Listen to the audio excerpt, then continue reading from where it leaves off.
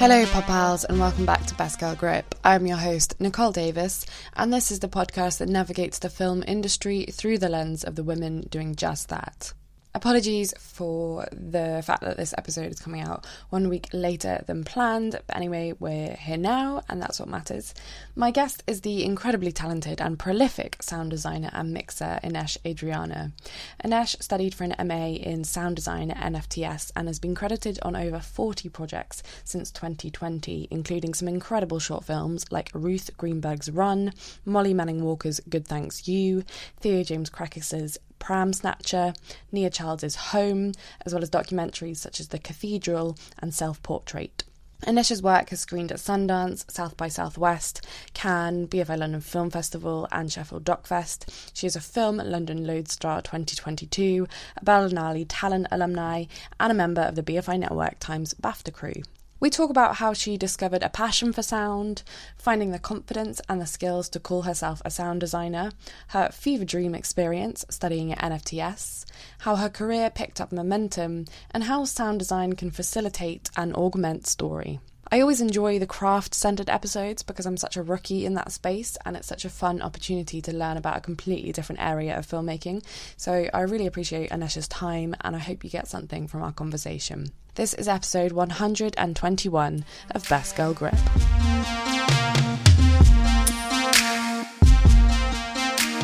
So did you go to university?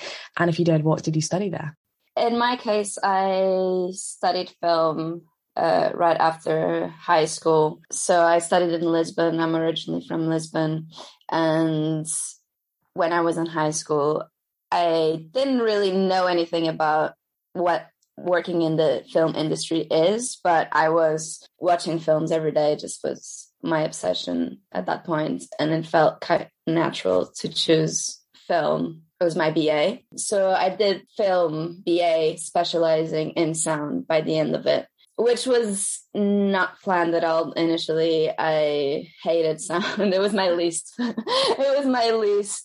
favorite subject when I entered film school. I just didn't really realize the impact it could have in film. Mm-hmm. And over there, you get to a specialization through your grades. So everybody wanted to go to directing or cinematography, but I didn't have the grades, so I went to the sound course. And then I started to do some of the short films at school, the school projects, and then that's when it really started.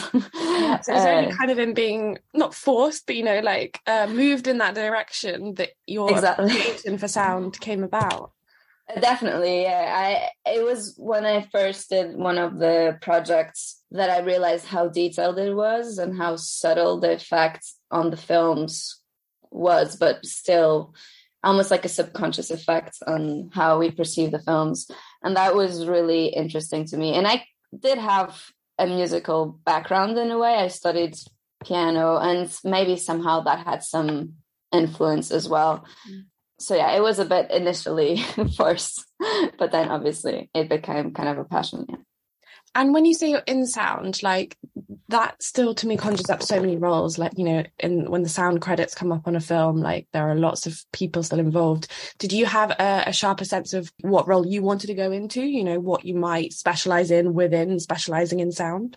No, not at all. Not during film school, especially because the course, even though we did specialize in one of the subjects, it was still quite general. So I would do everything in sound, recording, editing, and even the mix was a bit rough. It wasn't really done in a very high level. It was quite all just general in a way.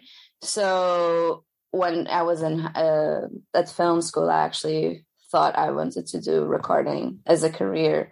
And it was just really interesting to hear things with that new perspective, just hearing for the first time the world around you through a microphone. It's kind of mind-blowing because suddenly you hear everything with a lot of detail and things that you didn't really notice. So initially, actually, that was something that I was really interested in. And then just later on, when I started to work after film school, I realized now actually sound design is what I want to do. And that's what I want to develop. So what jobs were you doing after film school that provided that realization? So after film school, I was a bit afraid to take the risk to do film, especially in Portugal. The industry can be a bit difficult to get into, and there's not a lot of films happening there. I think now it's quite different. It's kind of a lot more projects are being done nowadays, but at the time it felt like quite scary to take that route. So I then ended up going to an advertisement company that did a lot of commercials, institutional films. And I worked there for a bit over 2 years. But even though I was the sound person, I was doing a bit of everything. I was doing motion graphics. I was doing photography. I was doing a bit of whatever was needed for a certain project. And it was during those 2 years, I was like, I want to really do just sounds and focus on that and develop my craft. And what does like focusing look like? You know, are you saying to people when you come on board a project, like, I only want to do sound design? How do you start to establish yourself as only doing that role when you've kind of been doing a lot of different things? To be honest, I didn't have that confidence or perception before doing my sound design MA. It was a long process. I remember after working in that company, which was a great learning experience in a lot of different ways, just, having a job for the first time, keeping on schedule, budgeting, all of those things. But in terms of having the confidence to say, I'm a sound designer and that's what I want to do, that was way later, just after I graduated from NFTS. Yeah, so that was where you did your MA. A lot of obviously people go there. It's very prestigious. I think probably the most prestigious film school in the UK. What was your experience there like? What kind of things are you learning, you know, to ready you for the industry? Personally, NFTS was an amazing experience, and it was a very intense experience. And now looking back, it almost feels like a fever dream. And it's like a very specific atmosphere. And also maybe because it's in Beaconsfield, which is like a small town, there's nothing much around to do. So it was 2 years where I was just focused on whatever was related to the school and sound and films.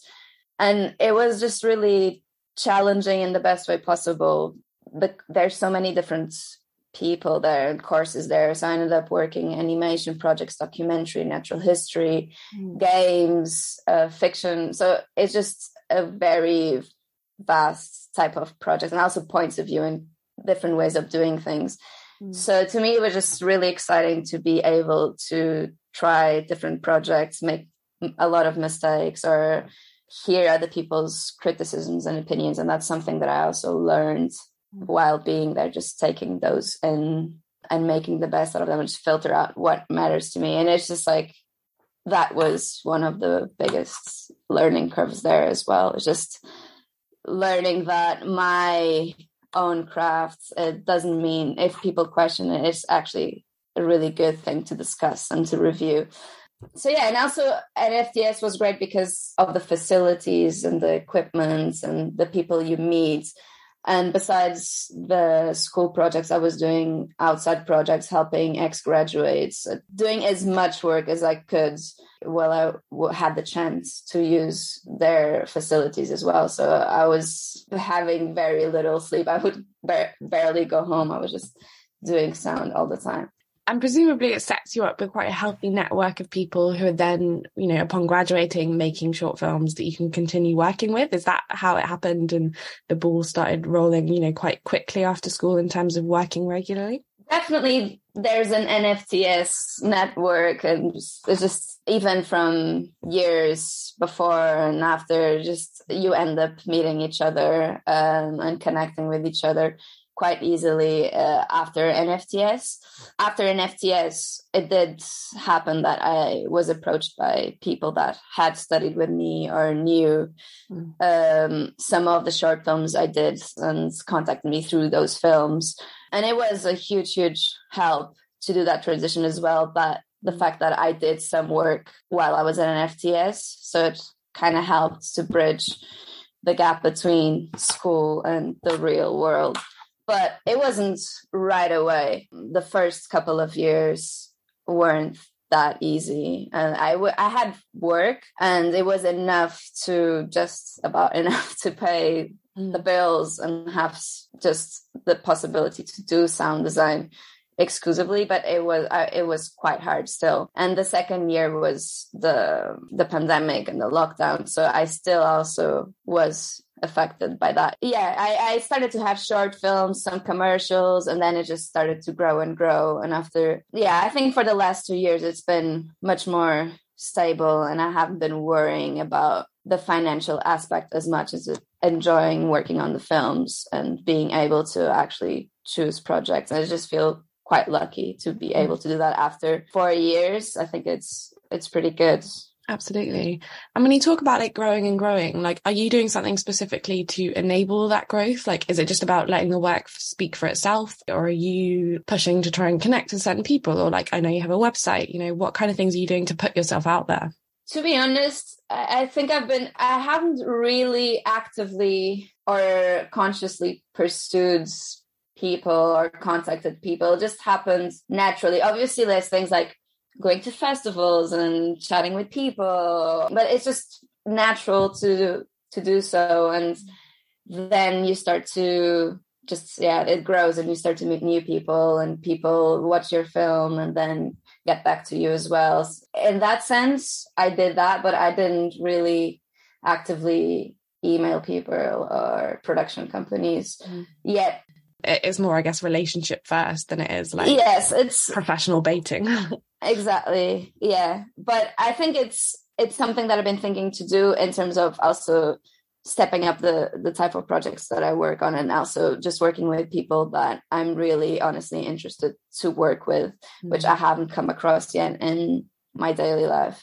And is the ambition or the goal to like step into features at some point soon? I know obviously you have this like wealth of experience in the short space. In your career, do you get a sense of, okay, I have to do this many shorts, or I have to, you know, work in this space for a certain amount of years and then I'll be ready? Or do you feel ready now? I've been working on features in the last couple of years. I think the structure of the features, I would love to progress into bigger budgets and wider teams so I can collaborate with a bigger team, and I'm able to also just have a different process because I have the budget. I can focus just on that film without having to do other things in between. So yeah, this year I've worked on a few features, especially documentaries that were really, really interesting as well, in the sense that I was able to sit down for 2 months and just work on those films, which is a completely different mindset than having to do 4 or 5 short films in a month. So recently I worked on this film called The Cathedral by Denis Dobrovoda, and it's a documentary about Justo Gallego, who built a cathedral by himself near Madrid for 60 years. And it was really interesting because the film has footage from a lot of different eras. It shows his life during those 60 years. So it starts in the 60s and 70s, 80s. And there's just like a lot of different footage, and it all felt quite disconnected, and the sound and the music had to do a lot of work to make the whole thing feel like his world. And obviously he's quite spiritual, and this space is really sacred to him. It's his whole life. So we wanted to also create a soundscape that reflected that connection of him, between him and this cathedral. So it was really interesting. And I worked with this composer called Tom Fitzsimmons, who also was at the MFTS with me, and we've collaborated a few times before. So it just felt very organic. And it was quite music heavy, but there was still a lot of space for sound to work together with the music. It was just really interesting. But definitely something that is my goal now, is to move into fiction features that allow me to really expand also my skills and my point of view. I feel like I love working on experimental films and documentaries, but I feel like I need a really, really big challenge now to push myself into a different direction. Watch this space. I feel like we're starting to talk about the craft as well, like, you know, the idea of creating a soundscape and immersing us in like the world or a perspective of a character. So I'd love to talk to you about how you define the role of a sound designer. You know, what is it you're doing, what you brought on to do when you bought a project? I think it really depends on the project, the structure, the time I have, and also just the scripts, because sometimes I read the scripts and it's really clear to me what I can bring to the film. And also some directors write with sounds in their heads. When they're writing the story, the sound has already a very clear role, but other times there is no mention to sound, or they don't really think in an oral way. So I kind of have to find a way to bring in something that is interesting to me in terms of sound and creatively. So I think, to me, being a sound designer is being responsible of the sound world, but also bringing something of the character that visually is impossible to bring to the audience. And not every story allows you to do that, but the films I like to work on, especially speaking of fiction films, are films where the sound connects the audience with the character in a very particular way. And I've been lucky to work on a few short films that had that really present.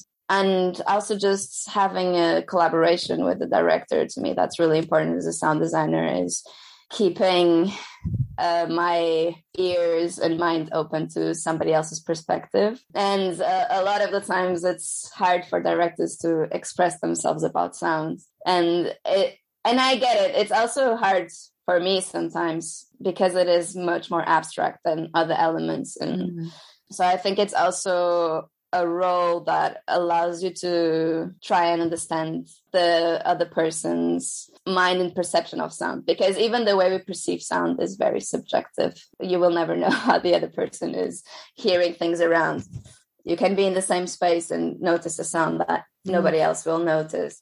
I'd like to unpack that collaboration with the director a little bit more, just because you hit on that topic of, I guess, the limits of language when it comes to describing sound. And whereas with cinematography or production design, you can put together a visual treatment, with sound, are you putting together like a package of sounds that you think it might sound like? How are you getting into the bones of the script and figuring out what it can sound like and making sure that you're on the same page, that you are going to be hearing the same things? There are directors that send me references, sound references, but almost every time it's a scene of a film, and it's already a concept that works for that film, which I understand. It's the same as sending like a print screen for a visual reference. But I really love when I'm sent sounds, even if it's like an iPhone recording of something that they heard on the street, or a voice, or like a really strong winds. And I that gives me more than a scene, because a scene is already a reference to a language that has already been established for another film.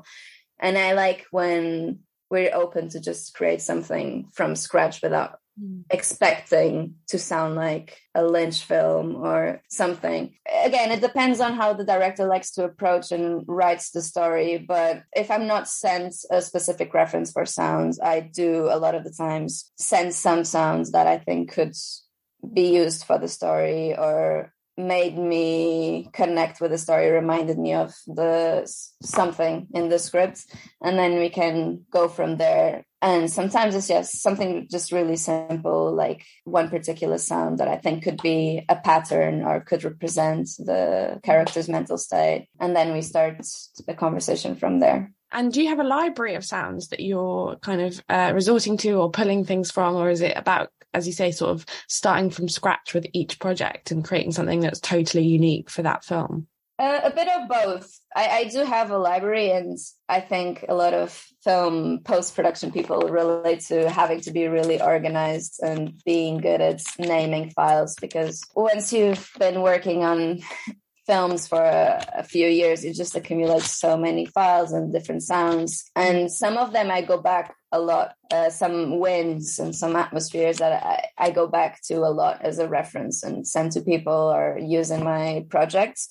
But there are also libraries that I've bought or somebody sent to me. So there's just a lot of files, and I do organize them in a specific way so that I can reuse them. And I'm not creating everything from scratch every time, especially if there's a tight deadline or we have very little budget and I have to do it as quick as possible.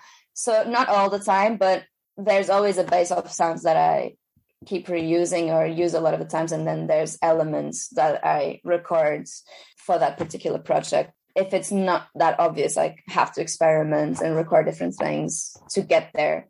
I suppose it's the alchemy that makes it unique as well. Like you might have the bass sounds, as you say, that apply across a number of projects, but you're recording then something that changes it once you add it into the mix. And I love the idea of field recording, like, and just going out and finding sounds. Like how do you know where to go? So like if you've got a specific idea in your head, like how are you thinking, okay, that's where I'm going to capture it, or, you know, this is the time of day that it's going to sound like the best. How do you go about figuring that out? I always have the sound recorded with me, and it's the same space can sound very different, as you said, depending on the time of the day. But also there's the geographic aspect of sounds, and obviously if you're working on a project that is set in a specific place or country, sometimes it's a challenge to get that world right. Especially I remember last year I worked on a short film called Baba, which was set in Libya, and it was shot in Manchester. So it was all about creating a sound world that made sense with the story and the characters, and it was quite challenging also because there's a specific accent and there's not a lot of recordings from there were a lot from Egypt or other countries where the language is the same but the accent is different. So it's just those little details that are really important to nail, because maybe not a lot of people will get that it's not sounding right, but if one person or two don't feel like it's right, it's not ideal to have that. I think that's interesting, and I'd love to touch on whether there are any genres or eras that you love working in that you feel like beget a particularly creative or experimental approach to sound, where you feel like you can really go at it and have some fun with what you're creating. I tried to keep it really diverse in the projects I choose. I've been enjoying a lot working in actually more like installation and experimental films that are not necessarily narrative, because I love working in narrative films, but you are, in a way, you can't escape from certain elements, and obviously the dialogues, but also the realism and being very clear of, again, the geography. All of that needs to be in a certain way. I can't experiment too much in certain elements. And just working in installation, especially in some projects where I'm just given a clean slate and I can do almost whatever I want in a way. And that's been really refreshing, and also just doing those projects open my mind and take me to different places that I can use in the other projects that are a bit more narrative or structured. Yeah, I've been enjoying that, because also they're much more recording based in a way. Because I don't have any sounds. Sometimes I just have a voiceover or something, and then from there I can create something. And I also use a lot of musical elements as well. That's something I've been exploring in those projects, being a bit more musical and tonal and rhythmical. And those are things that I can bring to other projects afterwards. I'd love to talk specifically about a couple of projects that I've seen, and just it would be interesting to kind of hear how you went about creating the sound design for it. So The Pregnant Ground, I believe it came out of NFTS. I think it did, yeah. Harlow's graduation film. And it has really surreal elements about the story of kind of loss and grief that this mother is experiencing. And I'm wondering whether with something like that, you approach it looking to heighten the sound design to sort of match that surrealism, or whether it's about grounding the sound design to sort of like immerse you in the reality of the emotion and what that character's going through. You know, how do you go about creating that world? Yeah, it was an NFTS project. It was my fiction grad film, and I loved working with Lulu on that film. She's one of those directors that writes with sounds. We were discussing the sound world from when she was still developing the scripts or finishing the script before shooting. And obviously being a film school project, it gives you the chance to be much more involved than maybe in a project in the real world. So I did go to one of the shooting days, all of that. So I was involved from an early stage, which was really great. And as you said, the sound is grounded in the real world a lot, but what we were trying to explore was using those natural sounds that belong to the real world in a more subjective and psychological way. So the construction sounds, the water sounds, the baby sounds, all of those exist in the real world of the film. But then we reuse them throughout the film, almost like a pattern that turns out to be much more psychological, and we just used the same sounds, but in different ways, and manipulated them so that they would become not realistic, but always using, that's something I really enjoy doing, is using organic sounds and sounds that belong to the real world of the film, but then in different ways becomes, subjective. Yeah, like I guess amplifying them or replaying them in a way so it's like they're stuck in someone's head in like a loop or something. Exactly. And then another film that I loved that you worked on is called Run by Ruth Greenberg. I think that's a bit more of a recent one. It's on Short of the Week as well if anyone wants to watch that. But sound plays such an important part of that film. Again, just for context, it's about a runner who goes out on a run and sort of starts to suspect that there's a presence behind her, and I don't want to spoil it too much, but she's got like headphones in, so it's sort of like you're very much in her ear, or like again in her psychological space as she's like going through that. So how did you and Ruth again develop that aural language to kind of create that journey? Again, Ruth is also a director that writes with sound and thinks about sound a lot, and is very specific, and it was a great process, especially because it was during lockdown, most of the post-production. So we had a lot of time in our hands. And we spent weeks and weeks. We had a lot of sessions to get to the final sounds. And it's, again, using natural sounds, like a lot of elements that we pushed towards the end of the film were there from the beginning, but we then just transformed them into something else. So the breathing, the pace of the footsteps, and also the music, all of those elements were used in different ways throughout the film to represent the real world versus what was going through the main character's head while going through what happens to her during the film. I'm not going to reveal it either. I think it was just a process of trying a lot of different things, experimenting. And we started by having a lot of sounds that weren't part of the real world. They were just saying, this is dramatic, this is tense. So it was a lot about, after doing that extreme, taking out a lot of the sounds and creating space and silence so that we would connect with the character and just feel what it is to be in such a wide space and feel so exposed. And even in the mix, a lot of those kind of things we realized during the mix was just muting things and creating quiet spaces and just a dynamic mix as well. I really enjoyed working on that film. And finally, I want to pull on that thread of like connecting with a character or different characters in relation to the film Good Thanks You, which was Molly Manning Walkershaw. And I think that's interesting because the protagonist is kind of someone who has something happen to her and kind of loses her voice and is kind of unable to speak about what's happened to her.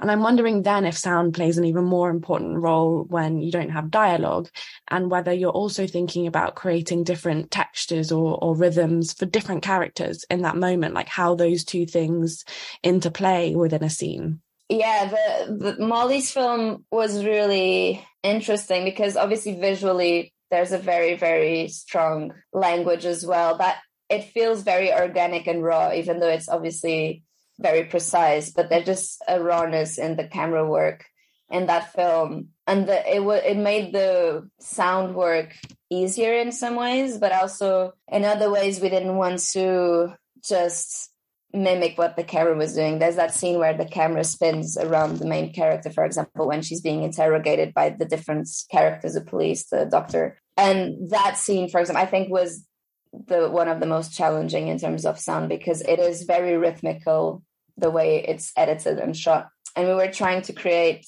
a sound pattern as well with the music. And me and Joe, the composer, tried to really create something that was fluid and felt just like one unit, sound and music. And we used the sound, the lines, and just the rhythmical aspect. There's like a clock. There's like just some banging or metal. There was some kind of texture that was adding this rhythmical aspect. And again, we did a lot, and we added, it was a lot of elements creating that rhythmical sound. And then we took back some of them and recreated something that really, it feels like a pulse, and it connects us to the main character in a way that I think ended up being really effective. And the main character speaks very little throughout the film, and the film is actually quite silent overall. just that scene was meant to be like the central piece where the sound reflects her building up her frustration until it's kind of the bubble pops and she finally speaks. So it was a lot about quiet moments and atmospheres as well, subtle elements and follies and textures where we can connect with her even though she doesn't speak. We wanted her to feel physically present so that we would always have our eyes on her and feel connected to her. And I realise I've presented you with a lot of my favourite projects that you've worked on, but I'm wondering if there's anything you've created or a project you've worked on that you found particularly rewarding or memorable or you feel like is a showcase for your best work. It's hard to choose one project, especially because they're all so different and I like them in different ways. But one that I worked on recently was called Self-Portrait. It's a featured documentary that premiered this year at Southwest Festival.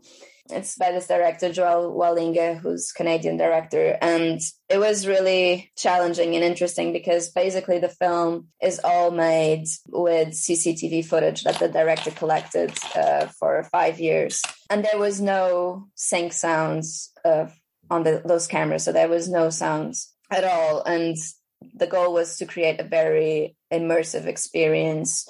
I think it was 70 minutes long. So we kind of created, it's different, it's all around the world and you travel through these different places and we just created a lot of different atmospheres and also rhythm between the shots and the way she edited it. And it was just really fun because you would just create anything and make the audience believe that these spaces sound this way. And we actually went to the premiere and people didn't suspect at all that this was the sync sound and just connected a lot and thought it was really immersive, which was our main goal. And it was just a very different process. It felt almost like animation in a way because we were just creating everything from scratch. Amazing.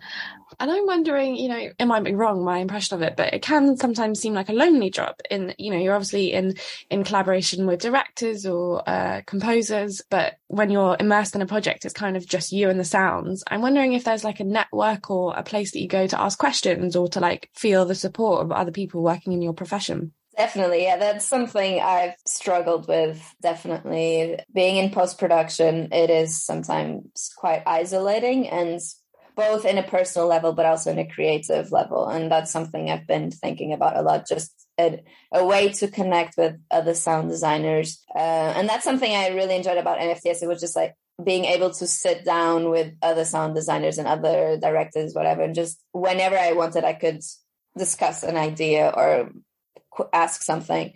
And maybe there are places where that is easily accessible, but I haven't really found this in the real world. There's a lot of online platforms that I use. There's Girls in Film and Ladies in Film and Television, which I use all the time. And actually, the beginning, when I started to work in film, that was a great way to connect with people. And I got a lot of projects through those platforms. But I do miss physical space to do that. And I do work in a studio, artist studio place, and that helped me a lot.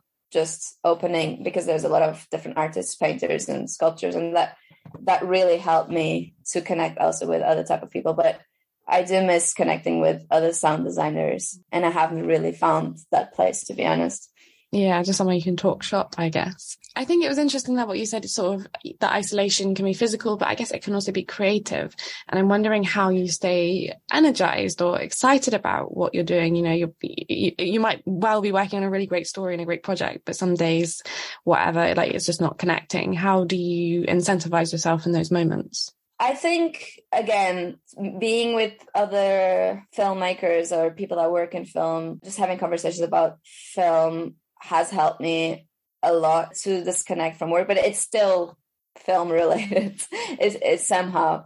So I've been trying to just read a lot, going to exhibitions, going to theater plays, just trying to feed myself with ideas that don't come directly from film and film concepts and film language. And that actually has helped me a lot to feel motivated to explore different ways of doing things. And even just the themes we explore in film and stories, sometimes it gets a bit repetitive in some ways. And then it's interesting to go to an exhibition and suddenly see that there's other things that we could explore or different perspectives on the same topics. And that's something that definitely keeps me motivated to see that there's still a lot of things that I can do in different projects and different people I can collaborate with. Yeah, for sure. Yeah, sometimes, getting outside of what you do, as you say, theatre and seeing how other things are done that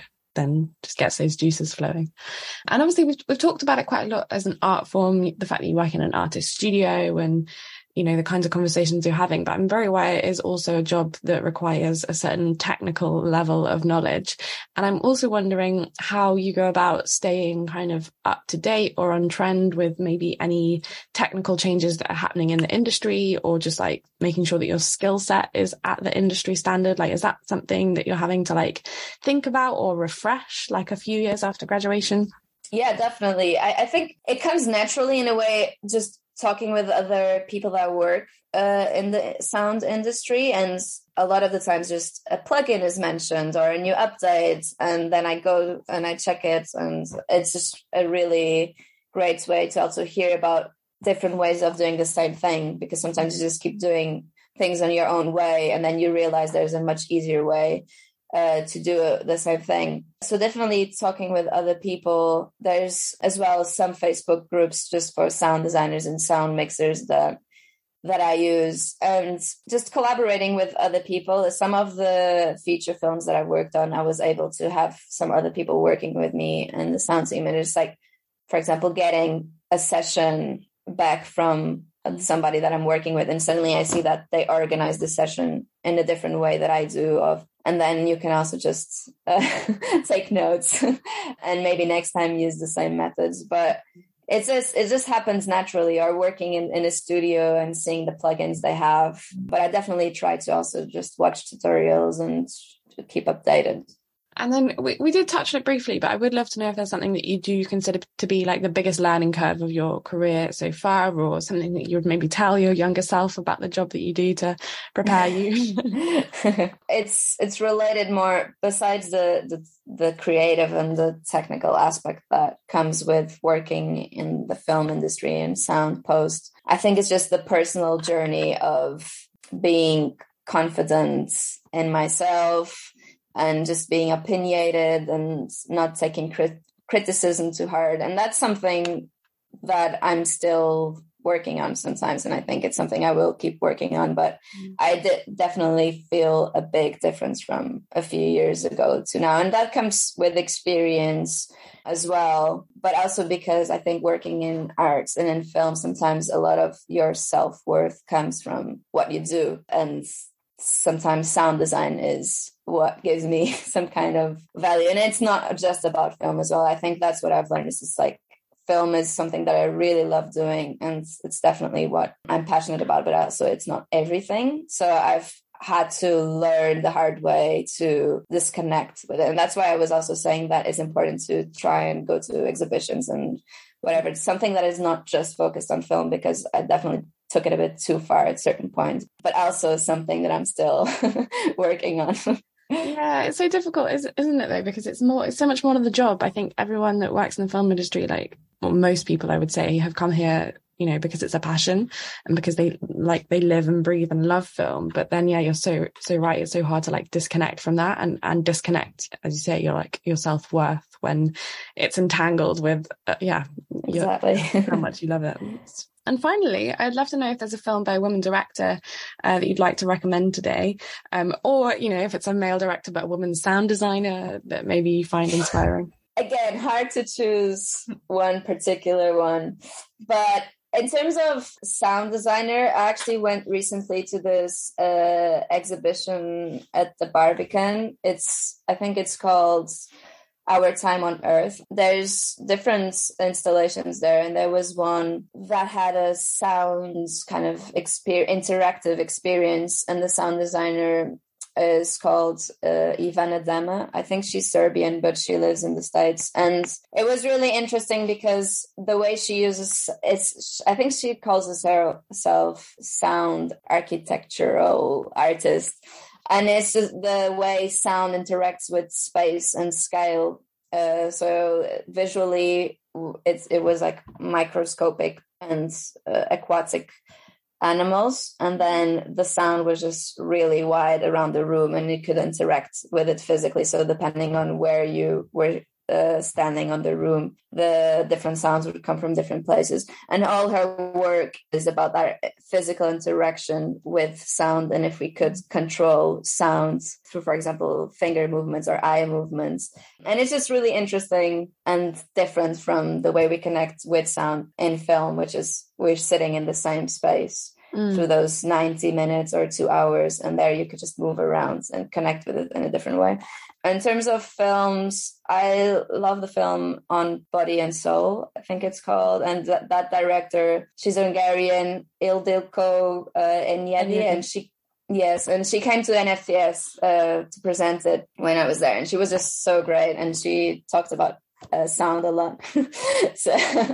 I just love that film. Yeah, I adore that film.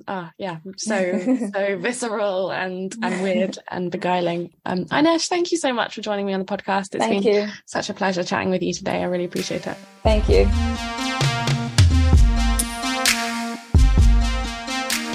Thank you for listening to this episode of Best Girl Grip. If you liked what you heard, please do rate, review and subscribe, spread the good word, etc. I'm on Instagram at Best Girl Grip for pod-related news. If you want to listen to more episodes like this, I recommend digging out my interview with sound designer Anna Burtmark.